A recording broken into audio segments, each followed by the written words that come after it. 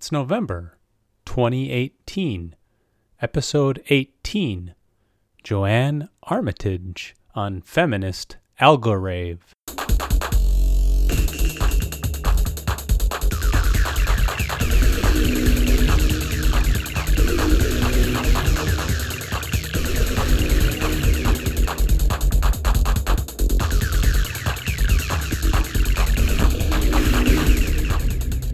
My guest today is Dr. Joanne Armitage, a lecturer in digital media at the University of Leeds.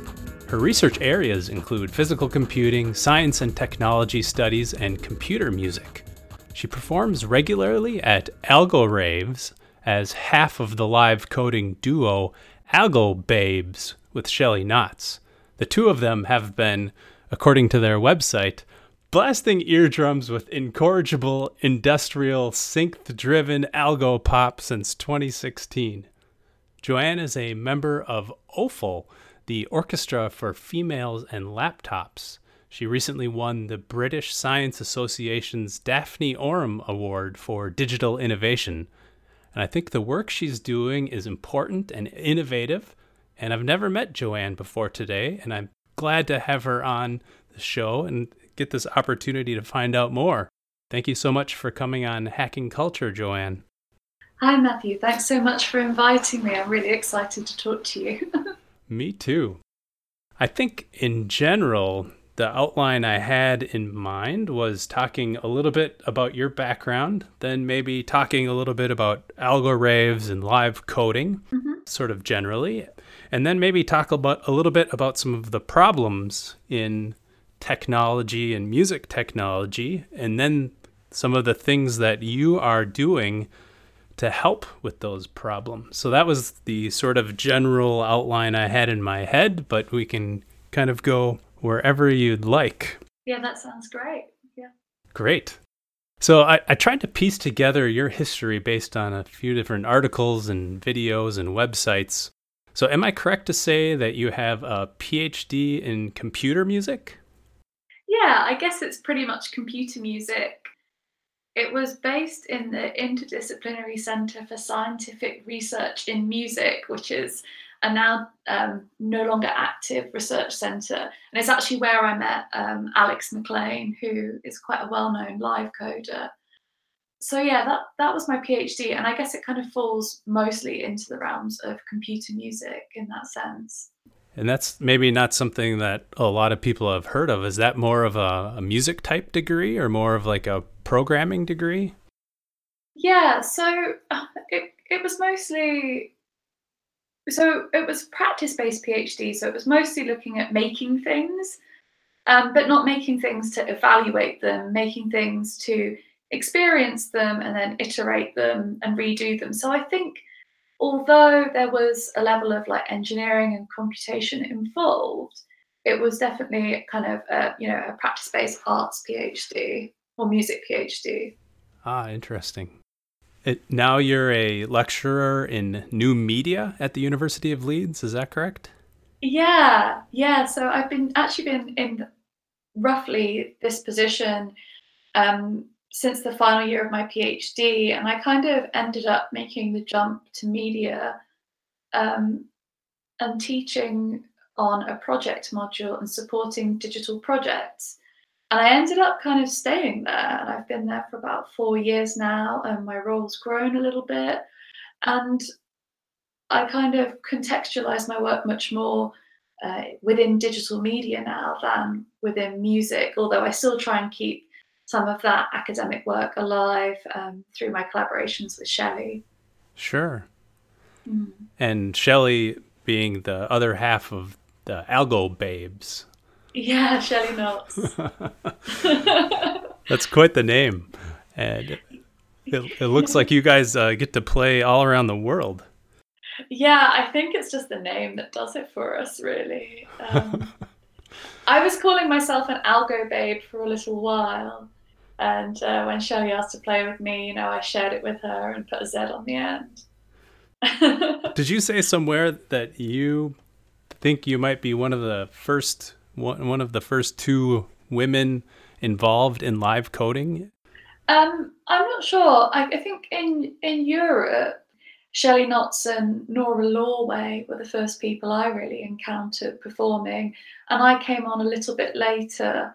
But for a while, it was just the two of us performing regularly on the UK scene, maybe for about a year or so. So I see. But either way, you are definitely among the first women involved in this movement, and now it's really grown quite a bit. I guess that's sort of a transition then. It seems like the algo rave and live coding movement has grown quite a bit around where you live. Could you maybe give us, and I know this is a tricky question in a way, but a little sort of working definition of what you think of as algo rave or live coding, or the connection between those two?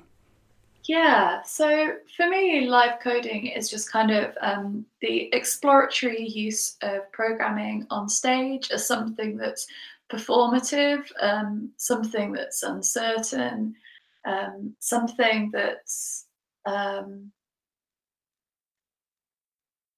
embodied, and something that involves kind of lots of listening and reacting and lots of complex relationships with the environment.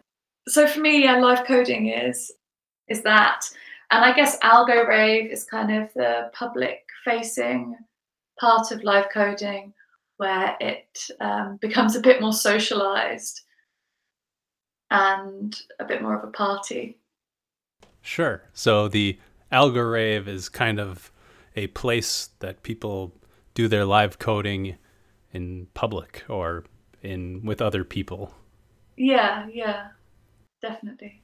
So would you say that all live coding concerts are algo raves, or are there other sorts of live coding events that aren't algo raves?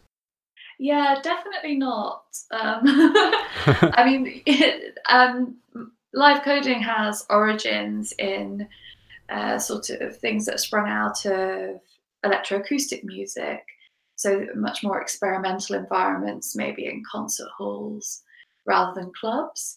And so I think algo rave is generally more of a party atmosphere, and live coding is just a kind of a broader term that you know more kind of yeah, like electroacoustic and other performances like that can fall under. I see. So Yeah. another group that you're part of, OFAL, and Yeah, so it's awful. awful. Oh, Yeah. like awful. I see. Yeah. I missed that. Yeah. It's another awfully good name. Awful being the operative word, perhaps. Uh-huh. But that would be more like a group that performs live coding, but not necessarily in an algorave situation. Yeah, so awful is yeah, not so much in a algo rave situation. In fact, I don't know if Offal could play an algo rave because we really struggle with beat synchronization. So I think making it danceable would be a big computational challenge. um, so we normally play kind of droney sets, ideally on multi-channel speaker systems, so everybody could have a position in the sound space. And we use some kind of like high level live coding languages and instructions. It's kind of a little bit in between a notation and code, although they could be argued to be a very similar thing anyway, to instruct each other and have voting systems to implement changes in the sound. So it's all a little bit more about kind of like texture, I guess, texture and loudness rather than rhythm. Ah, well, that's a nice way to put it.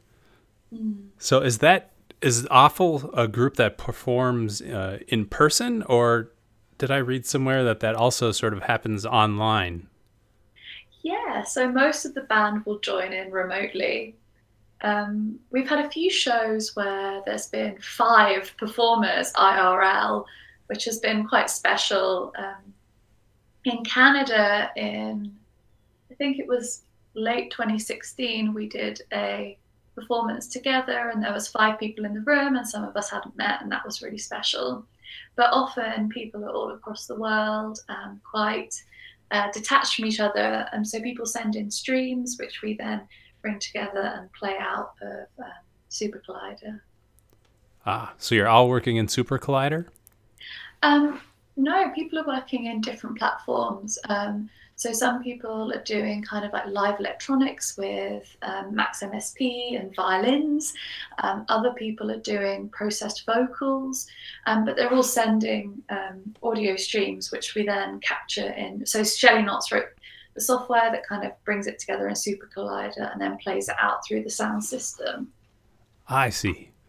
So there are lots of different ways then that people do live coding. It seems like a lot of them end up sending signals to Super Collider, which then helps with the transference to making it sound. Yeah, so a lot of synthesis is done in Super Collider.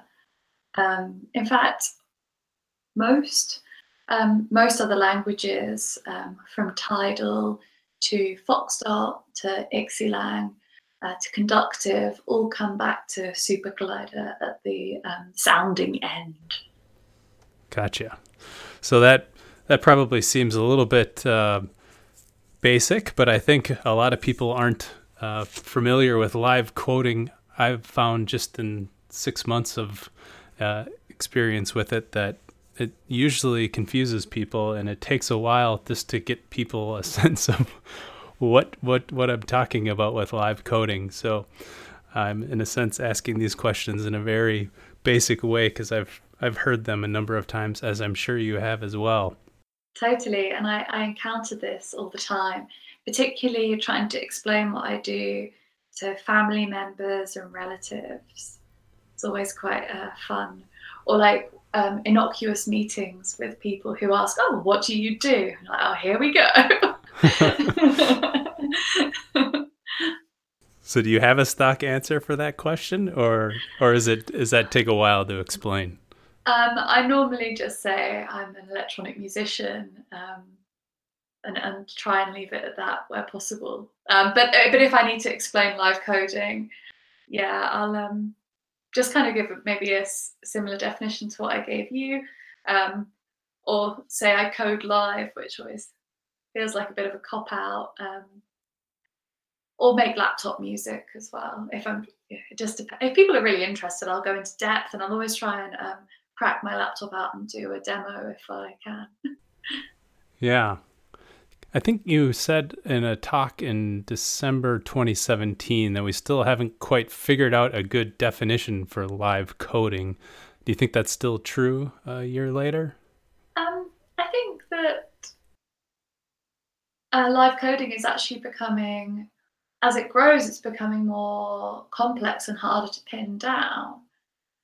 So I don't know if it's got easier. It may have got harder to define. I think people have lots of different definitions and understandings of it. And I think that it's something that people talk through a lot. And there's a journal edition about Algorave that maybe hopefully I've contributed something to this. I think it will be coming out at the end of the year. That hopefully maybe advances some of these questions. But I mean, they're questions that have been asked for a really long time. And I think the instability of defining live coding is something that's really good as well, and something that means that it's still alive in a way. Yeah, that's a nice way of putting it. You clearly have experience talking about this. Yeah, I have a lot of experience in my head and in person talking through these things, and I try and talk with lots of different people about them as well to get some different perspectives. So live coders and thinkers and people in different practices and people with different experiences and knowledge and of different kind of backgrounds, as much as possible. Sure. And we'll get into that in just a second. But I guess another way that you had put it is that live coding is kind of a Luddite activity. It's not necessarily something new. And I should also mention that this was in response to some comments from an article in The Guardian that featured a picture of you and Yeah. a very, I think, useful video. I thought that you're also featured in a number of places, but just like a short 5-minute overview. So the Guardian did this piece, and then some people responded and suggested that live coding is new, but you would describe it as kind of a Luddite activity or something like that. Is that still true? Yeah, that's the kind of notion that I've coined from Alex McLean. But I think maybe some other people have claimed that too. And I think it's a really useful way to think about live coding, um, particularly when it's often described as or experienced as something that's really hyper technical, and it's really easy to over technicalize. I don't know if that's a word, but the act of programming and the performance of code. So I think it's really interesting uh, to pull those conversations back a little bit and say, actually, this is not as futuristic as it seems, and maybe there's a problem with how coding is placed in society and how coding is put into certain spaces and not into others. That's the issue. Um, so I think it's a really useful way of provoking that sort of thinking. Yeah. It seems to be a unique activity that doesn't fit quite well with just programming or just making music or some combination of those, or even like just it's way more than a theoretical. It's a real sort of practical activity. But this notion of all of these different people coming together for an event like an Algorave, as a result, you end up with, it seems like, lots of PhDs, lots of Yeah. musicians, and lots of people that just want to dance to music, and then curious people, and everything else in between. Yeah, I think a lot of the people I know who've really got into live coding and performed it have been able to obsess over it in some way. So whether that's through a PhD, whether that's through an obsession with sound, or whether that's through needing an obsession and needing something to like work on. You do find a lot of PhDs in Algorave, and I think uh, maybe that's something to do with time. um, but also, actually, it's probably more to do with networks and how knowledge is transferred and shared.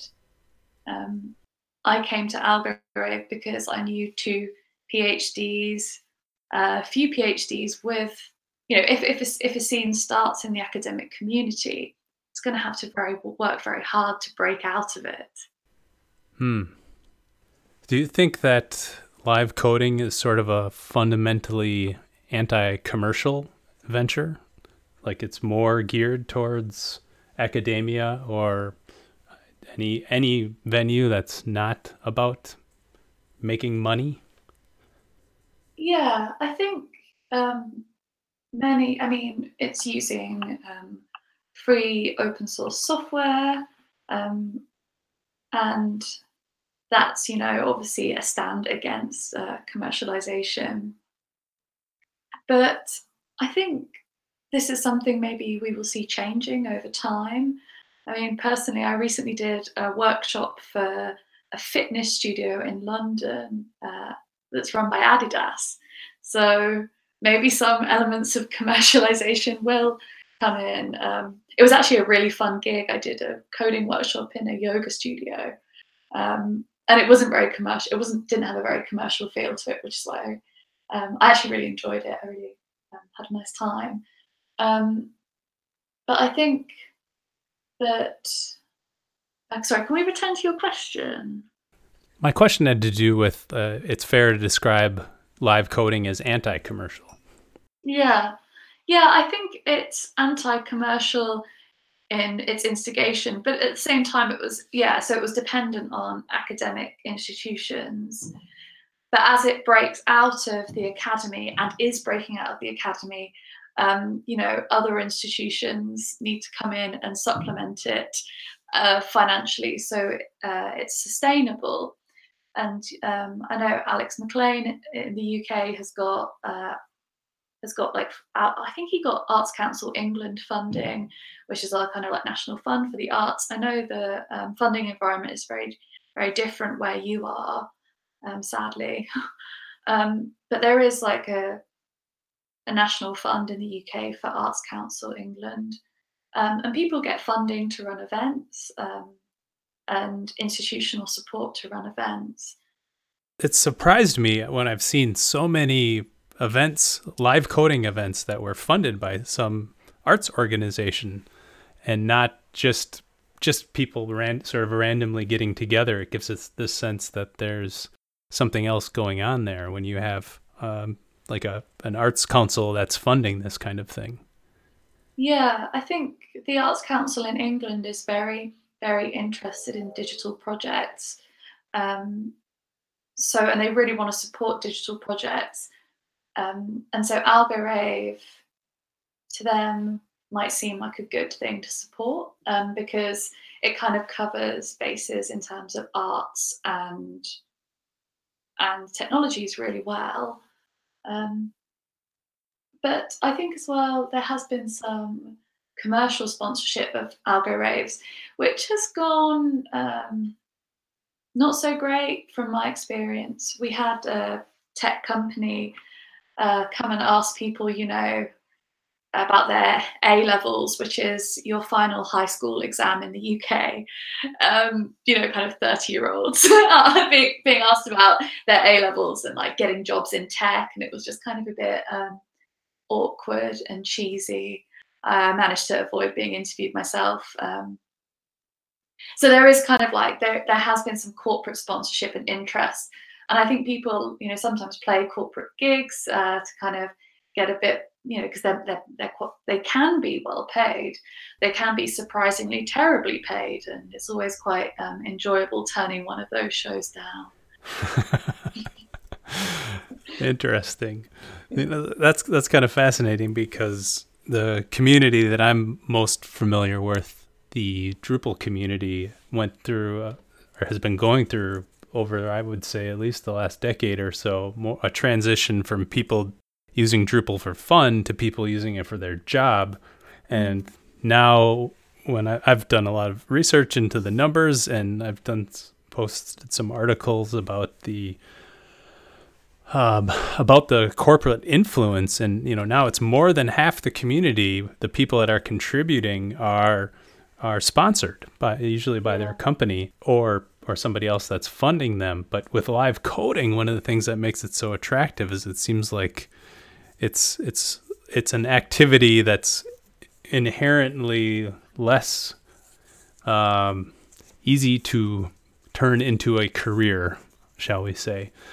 Maybe some people are doing it, but it just seems like in general, that's in a sense one of the things that drew me to it, was the sort of doing it for the fun of it, in the moment kind of thing. Yeah, I think that's so interesting. A few years ago, I did a talk at a conference at Lancaster University called WizWaz, and someone there, after my talk, someone posed to me, "Oh, well, it seems like you're going to have an interesting career in live coding," and it just blew my mind really, because I've never thought I would. It's just not something you consider when you start playing weird music with code, that it will be a career. But what I found interesting is that, a lot of my work wasn't really focused on live coding. But as soon as I started live coding, people were so much more interested in that than my other work. And so it really became the spotlight of what I do. And it's really embedded into my career. But I think it's because the nature of live coding and the kind of ethos of it is really embedded in how I think about technology and my relationship with technology and how I teach technology. So in some ways, maybe I do have a career in live coding, but maybe not in such a direct way as, someone who's performing live coding or has sponsorship to be a live coder. But I'm not sure if I'd really want that anyway, because I think live coding performances, performing live coding all the time would be pretty hard going. Might make it a little less fun too. Yeah, maybe. And sometimes, when the schedule gets really heavy, it starts to feel a bit less fun. And I get a bit grumpy. Well, I suppose if anyone is on that spectrum more towards the, I get to perform a lot as a live coder, it seems you're certainly in that small group of people that get to do regular live coding performances. And I don't think there's many people like that in the world, as far as I can tell. Do you think that's accurate? Yeah, I've been really fortunate just getting a lot of very cool gigs recently. And I feel very privileged to be asked to travel by a range of different institutions, whether it be festivals or universities, or sometimes just smaller arts organizations. I'm going to Japan on Thursday, which is so exciting, with Alex McLean and Lucy Cheeseman, who's known as Heavy Lifting. So yeah, I do get to play a lot of really nice shows, and I do get, moving back to the financial side, I do manage to make some revenue off it, but it's very unreliable and patchy. Mm-hmm. I don't think revenue is quite the right term. Yeah. Bigger sums of pocket money making up for my slightly precarious job. There does seem to be some connection to like that, and people that just like to pick up a guitar on the weekend and play at a bar or something like that. Although the whole culture in itself seems far more introspective and analytical and academic, and it's all the academics, making people think too much about why they're doing things. But I think a lot of live coders are like that anyway, and really, really reflective, interesting people. Bit of a sweeping generalization about the community I'm involved in there, but could you talk a little bit about Feminist Algorave and your attempts to get more women involved in live coding? Yeah, I think one of my one of my biggest contributions to the scene, which I share a position with lots of other women as well, like Shelley Knotts, who we've mentioned, and Lucy Cheeseman, and Miri Cat, is working towards greater diversity. And for me, that's been a really important and motivating factor for doing what I do. And it's had some shifts, and it feels special to have met so many amazing women through that process, whether they've ended up as internationally touring live coders or just come to one workshop. And I've been able to see, and it hasn't really changed their practice or what they're doing, but you can see them doing awesome things. There's a video of a workshop that Shelley and I did, which was the first women's workshop that we did, and she played it recently at a talk in Mexico, and I was a bit tired and emotional, not in the drunk sense, just in the conference sense. And I was like almost crying at this snippet of this video, because during the time that video was filmed, I didn't really know many of the people in that room very well. But looking back at it, 2 years later, I saw a room of people who are now my friends, and it made me feel so emotional. Just seeing, how sometimes like just doing one small thing can end up like completely changing your networks and the area that you're working on, exploring. That's a very good video, and I will definitely put a link to it in the show notes. Is that workshop that you did with those women, is that the only women-only workshop that you've done, or have you done other workshops like that that are just for women? Yeah, I've done quite a few workshops for women and non-binary people um, in the UK. I worked with Siren, which is a London-based DJ collective, to do a workshop. And in Japan, we'll be doing some women-only workshops. And yeah, I think there's been a few others that maybe are slipping my mind, but yeah, we've done some like they are very special women and non-binary only workshops. Yeah. But it sounds like you also do other workshops. Looks like just last weekend you were doing a workshop that you called Unlearning Exercises, and that you did it in one day it was in a community house and the other day a town hall. Could you tell us a little bit about that workshop? Yeah, so that workshop was with a very close friend and collaborator of mine, Greta Ekot, who's an amazing percussionist based in Copenhagen. And it was in collaboration with this London-based collective called Pawaba, who make parties. So we were kind of trying to like make playful workshops with kind of slightly different exercises and learning exercises, and explore code and percussion and like kind of connections and spaces between them. And we wanted to really go to not rural, but they were in towns, but maybe off the beaten track or in terms of experimental music uh, communities. Um, I think both were so two were in community space centres and one was in the town hall. And the turnout was a little bit lower on the numbers than we'd anticipated, but we ended up having a really great experience with people of lots of different ages and lots of different experiences, considering the lower turnout. Um, and that was funded by Sound and Music, which is an organisation in the UK which sponsors new music projects. So we were doing things like making drum machines, but out of acoustic instruments, and then a grid, and people would put objects on the grid, and it would define a certain drum pattern, and then translating that into code. So trying to bring something that's really tangible, like a grid, and getting people to perform that, and then saying, well, what if we, take that on the computer? Sound, and how and what are the possibilities for doing, for translating between the two.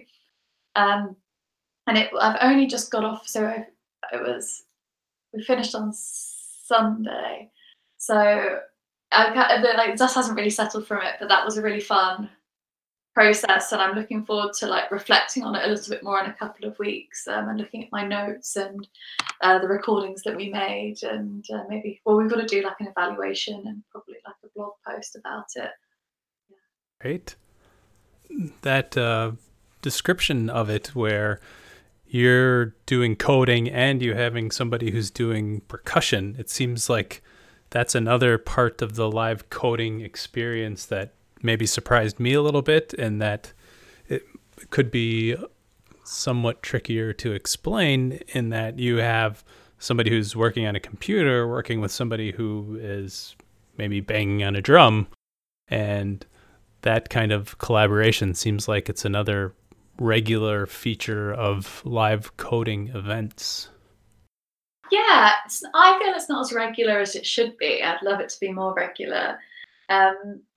But it's definitely something that people do. I've done it with Greta. Greta and I have performed together, and it's always a challenge synchronizing, and there's always issues with. We've had issues before with the computer controlling the clock. But the last time we played together, I built like a tap tempo thing, so Greta could shift the tempo a bit, which made it a bit more of like a two-way relationship in terms of how we decided how fast or slow to play. And Lucy Cheeseman has been playing with bands, which has been really fun to watch. So And then I think Miri Cat has been playing with a modular um, synthesizer person, a modular synth controlled by a human being. um, and yeah, so I love seeing those kinds of collaborations. But yeah, sometimes and obviously Alex McLean and Matthew Yee King play as Canute, which is a great collaboration. But yeah, it'd be great to see more of those sorts of things coming up. Um, I think it's really nice to have those, yeah, the different sounds and freedoms. Yeah, it certainly would take a little bit more planning than just sitting down at your computer and playing around with code. Yeah, and a bit more practicing as well, which live coders are notoriously bad at. Practicing? A lot of the live coders I know, myself included, I'm not very good at practicing. To be honest, my studio, I've just moved house, so my studio is in pieces at the moment. I can't even go in the room. Your recent workshop you called the Unlearning Exercises, and Yeah. that reminded me of all of the things that I thought about maybe computers and programming and other notions that live coding has made me rethink, because I thought of music in a certain way, and now because of live coding I think of it differently. I thought of, programming as a certain way, as something that's checked and quality assured, and to create a workable, usable thing. But now live coding has changed that. So is that part of what you're getting at with that title of Unlearning Exercises? Because you're sort of unlearning your preconceived ideas? Yeah, so I actually didn't come up with the title. It was something so the project sort of existed before I got involved in it, and it was mostly centered around the percussion stuff. But it does come through in that ethos of, actually thinking about things a bit differently and presenting things in kind of new ways, and how that's useful to like learn and explore and play with musical concepts. But that's translated really well across to incorporating live coding into it, because yeah, of the kind of the feeling of unlearning and then relearning and then unlearning again. And the nature of things like iteration and those kind of metaphors that play really nicely with that idea. That brings to mind another idea about live coding, and something that you have said about live coding as a safe space to fail, and the notion that people could come into Algorave or a workshop like the ones that you've led and then feel like here's a safe space to fail. It made me wonder, how tricky is it to convince somebody that this is a safe space? Because it does really seem like a lot of the people at these in the live coding community are open and welcoming and don't have those preconceptions about you have to create this beautiful piece of music or you're failing. How has that been, teaching all of these workshops and convincing people that it is a safe space to fail? Yeah, it's really interesting dealing with failure in live coding. And particularly in workshops that have been the more feminist workshops I've done, it's bound up in all sorts of things about technological knowledge and ownership of expertise. Sometimes I get a bit carried away in workshops. I mean, I often get a bit carried away in workshops and end up like, shouting at people, asking them to fail for me. And I feel like both Shelley and I have really pushed this narrative. At the moment we have a slide on our presentation that's just loads of errors on the screen and Shelley holding a glass of wine and the comments like, failing and drinking through it. So we really try and push this idea of failing, and failing as a creative process. And I mean, that's not like a new idea. It's something that's, constantly thought about in things like design. But maybe in computing, failure and error is is often treated as something that's a bit more rigid. And we like to talk about the different ways in which we can fail.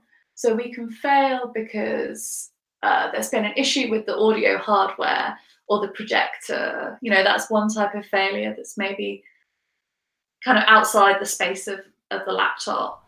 Mm-hmm. We can fail because we've made an error in our code, a syntax error. We can fail because we've made a sound that just doesn't work very well. And there are other ways we can fail, which I can't think of right now. But yes, there's lots of ways to fail in live coding. And I think that instability is what really drove me to challenge myself to develop and start playing more and more. But yeah, I think failing is really hard. And something I've become maybe a bit more conscious of recently is asking people to. I get overexcited and ask people to fail, but like asking people to fail is quite challenging, and that it's something that not everyone feels comfortable doing, and that I've been doing this for quite a while, so I kind of find it funny. I often find failing very frustrating, but at the time I can look back and laugh and blow it off. But for some people, there's a lot more at stake. So yeah, I think balancing narratives around failure is something that's playful and fun, but it's also something that's frustrating, it's disempowering, it's embarrassing.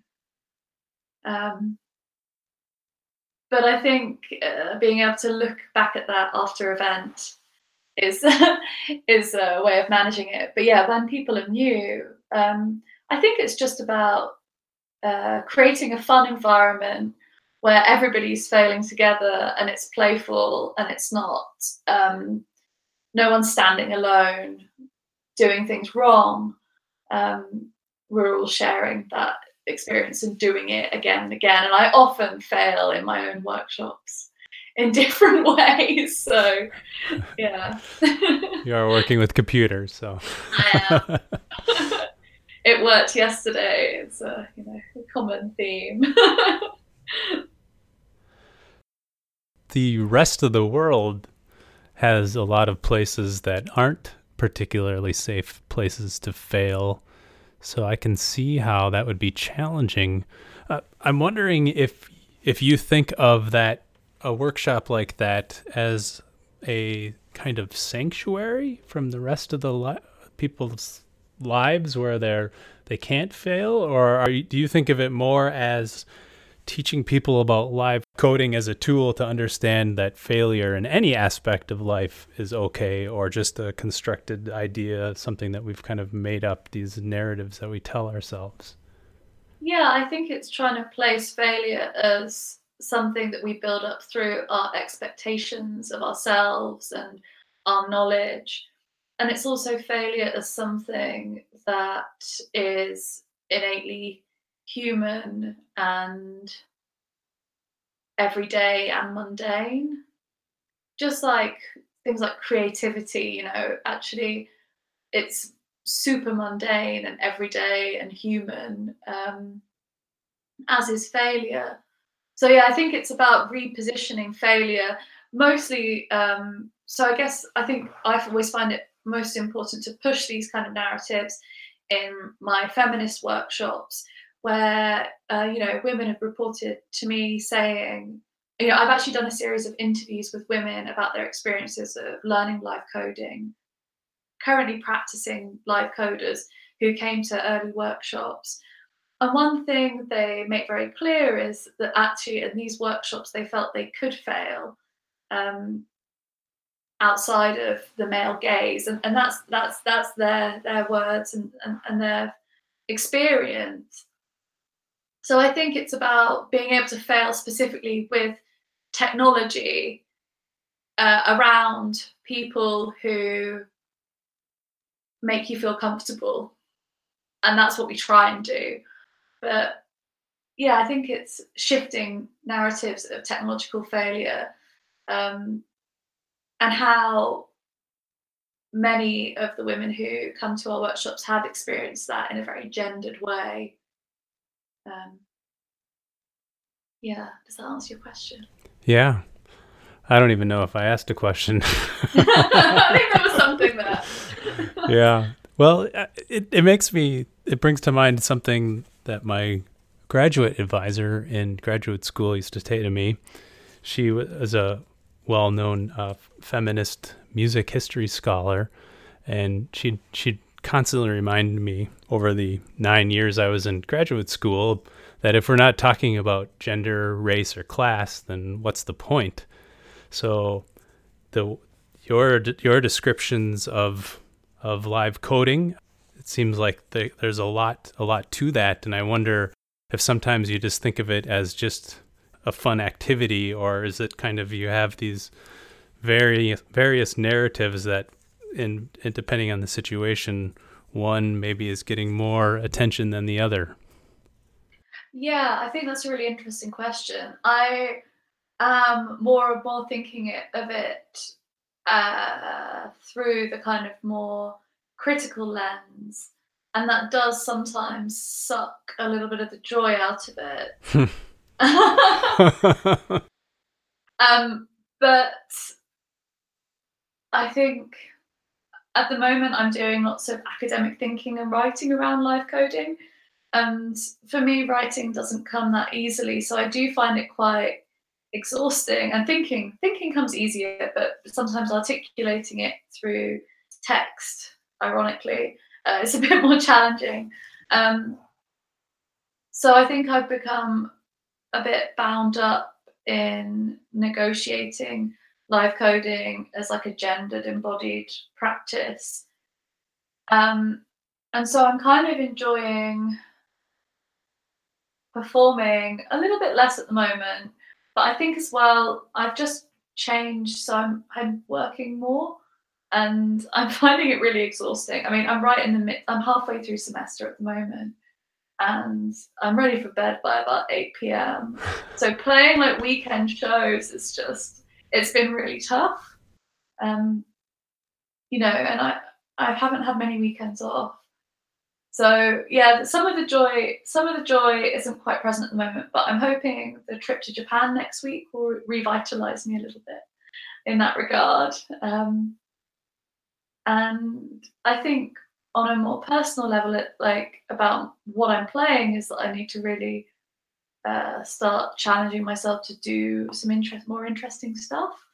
Because I was talking to some of the people on the tour at the weekend, and I feel like I'm currently kind of writing off work I put in 12 months ago, and that I need to maybe start devising some new ways of working, which I've been trying to do, but I haven't really been focusing on enough to feel confident to do that as performance. Certainly, the notion of teaching and correcting papers and adding on live coding concerts sounds like a lot to be juggling, especially when you're doing as many of these events and workshops and concerts as you're doing. So Yeah. I believe you. Yeah. It's I have part of my contract isn't permanent, so I do feel the need to try and keep up as many of my external commitments as I can manage, because I don't want to lose any work, for the next, in 8 months, I don't really know where my work contract will be. So I don't really want to turn loads of stuff away. So I am passing things on to other people, but some stuff is hard to resist. And there's some quite cool things coming up that I don't know if I can announce. Actually, I can announce that we're doing a panel at South by Southwest. I saw that. Yeah, that's official. I saw the voting for it, but I wasn't sure if it was accepted or not. Yeah, it's been accepted. And hopefully there'll be some other stuff around that. And I'm not sure if I can talk about that yet. But yeah, we're really excited about that. Is that part of And the some, music South by Southwest or the more so technology part of it? yeah, this is the I don't know I think I was working at a music festival at the time, so I think I applied for the technology track. So we're in the Mm. technology track, um, which I was quite surprised I'd done. I thought I would have put it in music, but Hmm. um, maybe Well, they will just fit us in. the music track I think is a lot more about performance. But maybe that's what you're doing as well. But that conference, I've been there quite a few times, and it's it's one of the largest technology conferences. No, it's got to be the largest technology conference I've been to. Mm, It's so big, but it's a great place to give a talk because there's usually going to be thousands of people listening. yeah, yeah, and we have a really. I mean, I know I'm on the panel, so I'm biased, but and I don't include myself in this, but we've got a really great panel. Um, it's Shelley Knotts, who I've mentioned a few times, Mm-hmm. Alexandra Cardenas, who's big, um, has done so much work in the South American and Central American live coding scene, and is currently based in between Berlin and Mexico City. And so she has like loads of amazing experience to bring to it. And she comes from, uh, yeah, a very much. She's got a very like clear kind of musical um,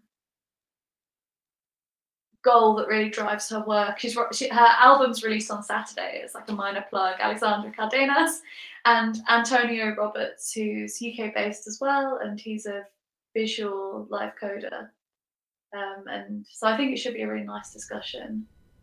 That sounds great. Getting back to some of these questions around gender and diversity, I've been having some discussions with a couple of people in my local community, and we're going to have a title cycles group, a live coding group essentially. And when I see some of the work you're doing, it makes me want to do the best that I can to help make sure our group is as inclusive and diverse and welcoming as possible. And, I can read lots of buzzwords online about being gender allies or creating a place where people assume positive intent or that kind of thing.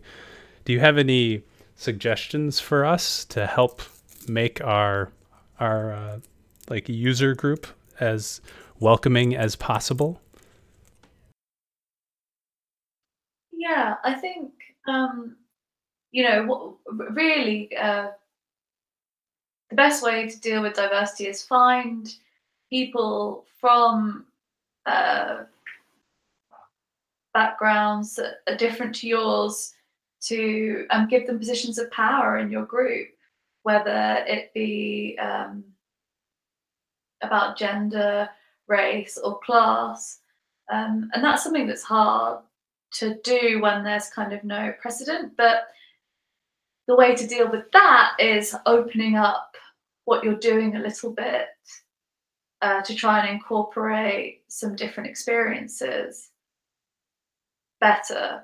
So one thing that happened in the UK is that Alex McLean really pushed to uh, include things like crafting in Mm.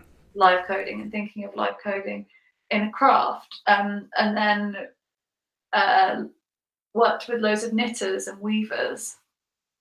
Um, so whether it's through trying to facilitate collaboration or I think just trying to rethink what you're doing and how you're structuring things, I think it's really important to think about and get other people from different backgrounds to read the copy that you used for events, um, to think about how it's pitched and framed. It's really important where events get shared and who with. Sometimes, a lot of the people I've spoken to, a lot of the women in particular I've spoken to who started playing gigs, they came to one workshop and someone was like, hey, why don't you play a show? And that was enough to like make them become a live coder. Huh. So sometimes just slight provocations like, hi, why don't you just like do a talk on your work at this and think about, and we can talk about how it can become embedded in what we're doing. Those sort of like small like nudges. You don't often, if someone's game, you don't have to give them a big push, just a little nudge, and people jump right in. Obviously, other people you have to like work on a little bit, but once you've kind of got like a diverse team running events, that all becomes a bit easier, I feel. Sure. Yeah, that makes a lot of sense that you essentially just have to model that behavior that you're trying to promote.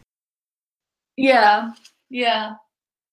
Having been to so many programming events and local user groups and programming groups where it's pizza and beer at some cool hip web design studio or something, and thinking about how just some of the location, or just like having alcohol at events, can change the whole vibe of it and who feels welcome. Yeah. So I've been thinking some about that in terms of structural kinds of things. Yeah, that's really important too, actually, because alcohol can place something off limits to lots of different people.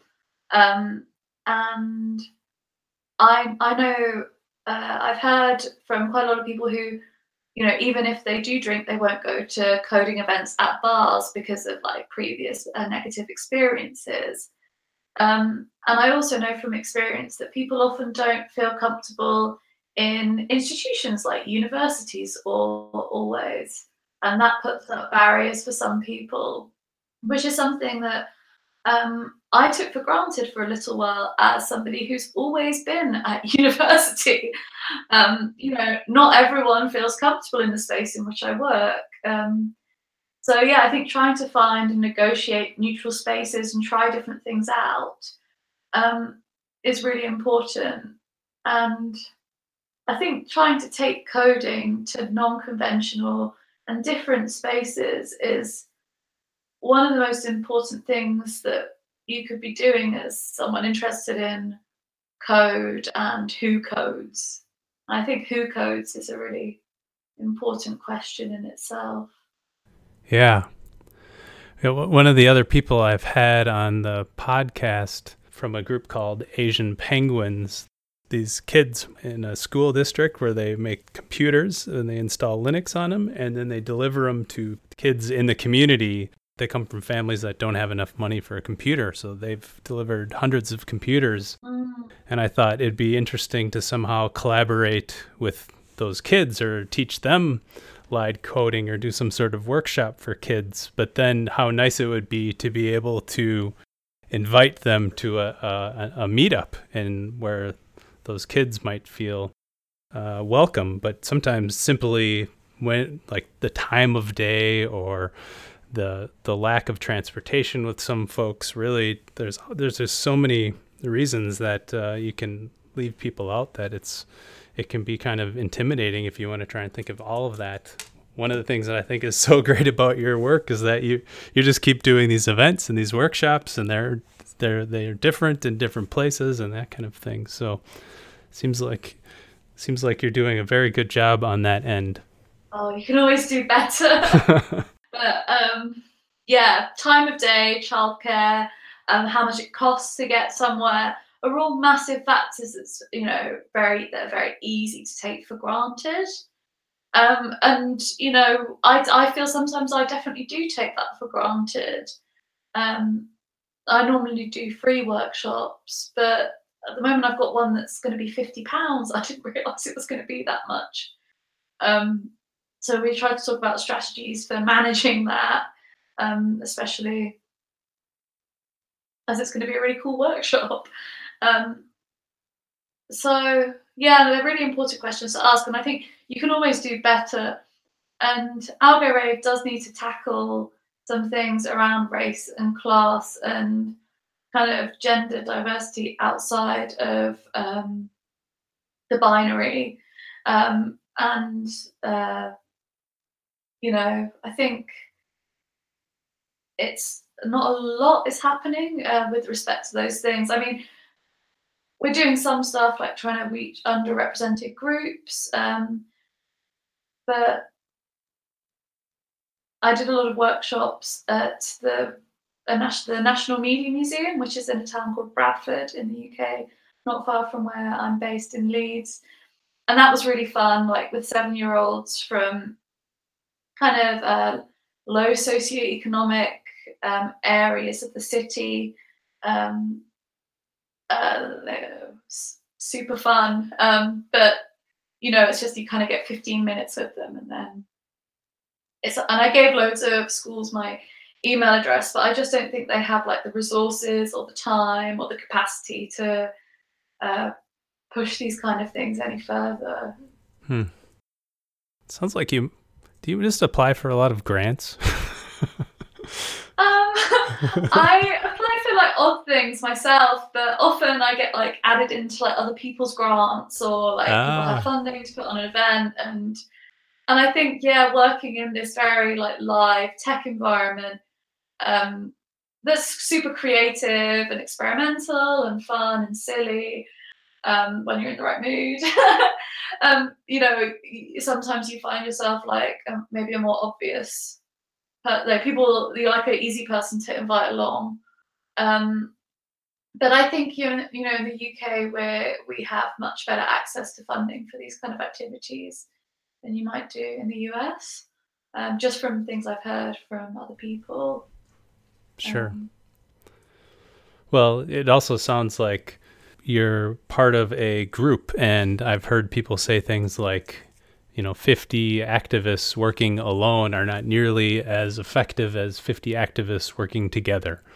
So if you have a desire to teach people, help people, welcome new faces and that kind of thing, it certainly sounds like the benefit of working together can be quite effective. Totally. And people like taking on different roles. Like some people I work with are really awesome at focusing and organizing things, and like managing completion of tasks, and I'm much better at like thinking about things, conceptualizing, coming up with ideas, and the actual leading and performing and working on the teaching and the practical. I like doing things a lot. So it's finding good people to work with where you can kind of balance out each other's like strengths and weaknesses. And I'm definitely not like a lone actor, and I feel working with other people gives me the energy to continue what I'm doing. But I feel like I could be doing more. But I think it's just because at the moment I'm teaching so much that it becomes like the noisiest part of my life, and the other stuff becomes like, okay, just chug through this work at the weekend, try and bring as much energy as you can, and see how convincing you can be that you got it together. And also just what I love about live coding is that it places coding in the social.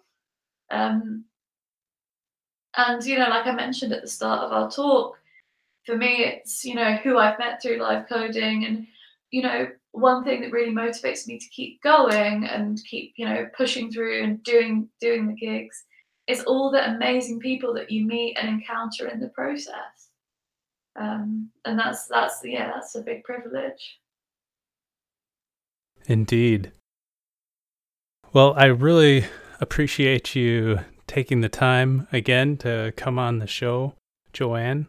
And is there anything else that you wanted to mention or plug, or if somebody wanted to get a hold of you, do you want to share any information like that? In terms of plugging, there's the tour we're doing in Japan. So if you're anywhere around Osaka or Tokyo, it'd be lovely to come and meet. Give me a shout. On email, I'm best for music stuff. I normally use midigirl1990 @gmail.com. I'm at JoANNNNE, that's 4 N's, Joanne on Twitter. And yeah, they're the best ways to get hold of me. If you're interested in hearing more, I'm trying to plan to be better at having a website and putting a bit more info about what I do, some of the things I make and build, and some of my writing. So hopefully when I've got a bit of time over Christmas, I'm going to develop that a bit more. I really want to be able to share my workshop materials a bit more freely and openly. So yeah, I mean, there's so much to do when archiving yourself and your work, isn't there? So much labor involved in that, and it's another thing that I'm not very good at in terms of. And then there's some people that are really good at it, and I probably need to get some strategies off them. Okay. Well, again, thank you so much for your time. Thank you, Matthew. Cheers. It's been great.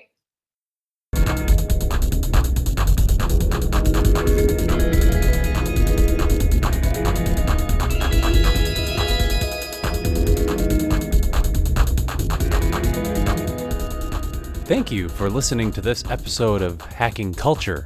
All of the music in this episode is music from Joanne. You can find links to Algo Babes, Awful, Joanne's South by Southwest panel, and more at hackingculture.org/episode/18. Thank you for listening.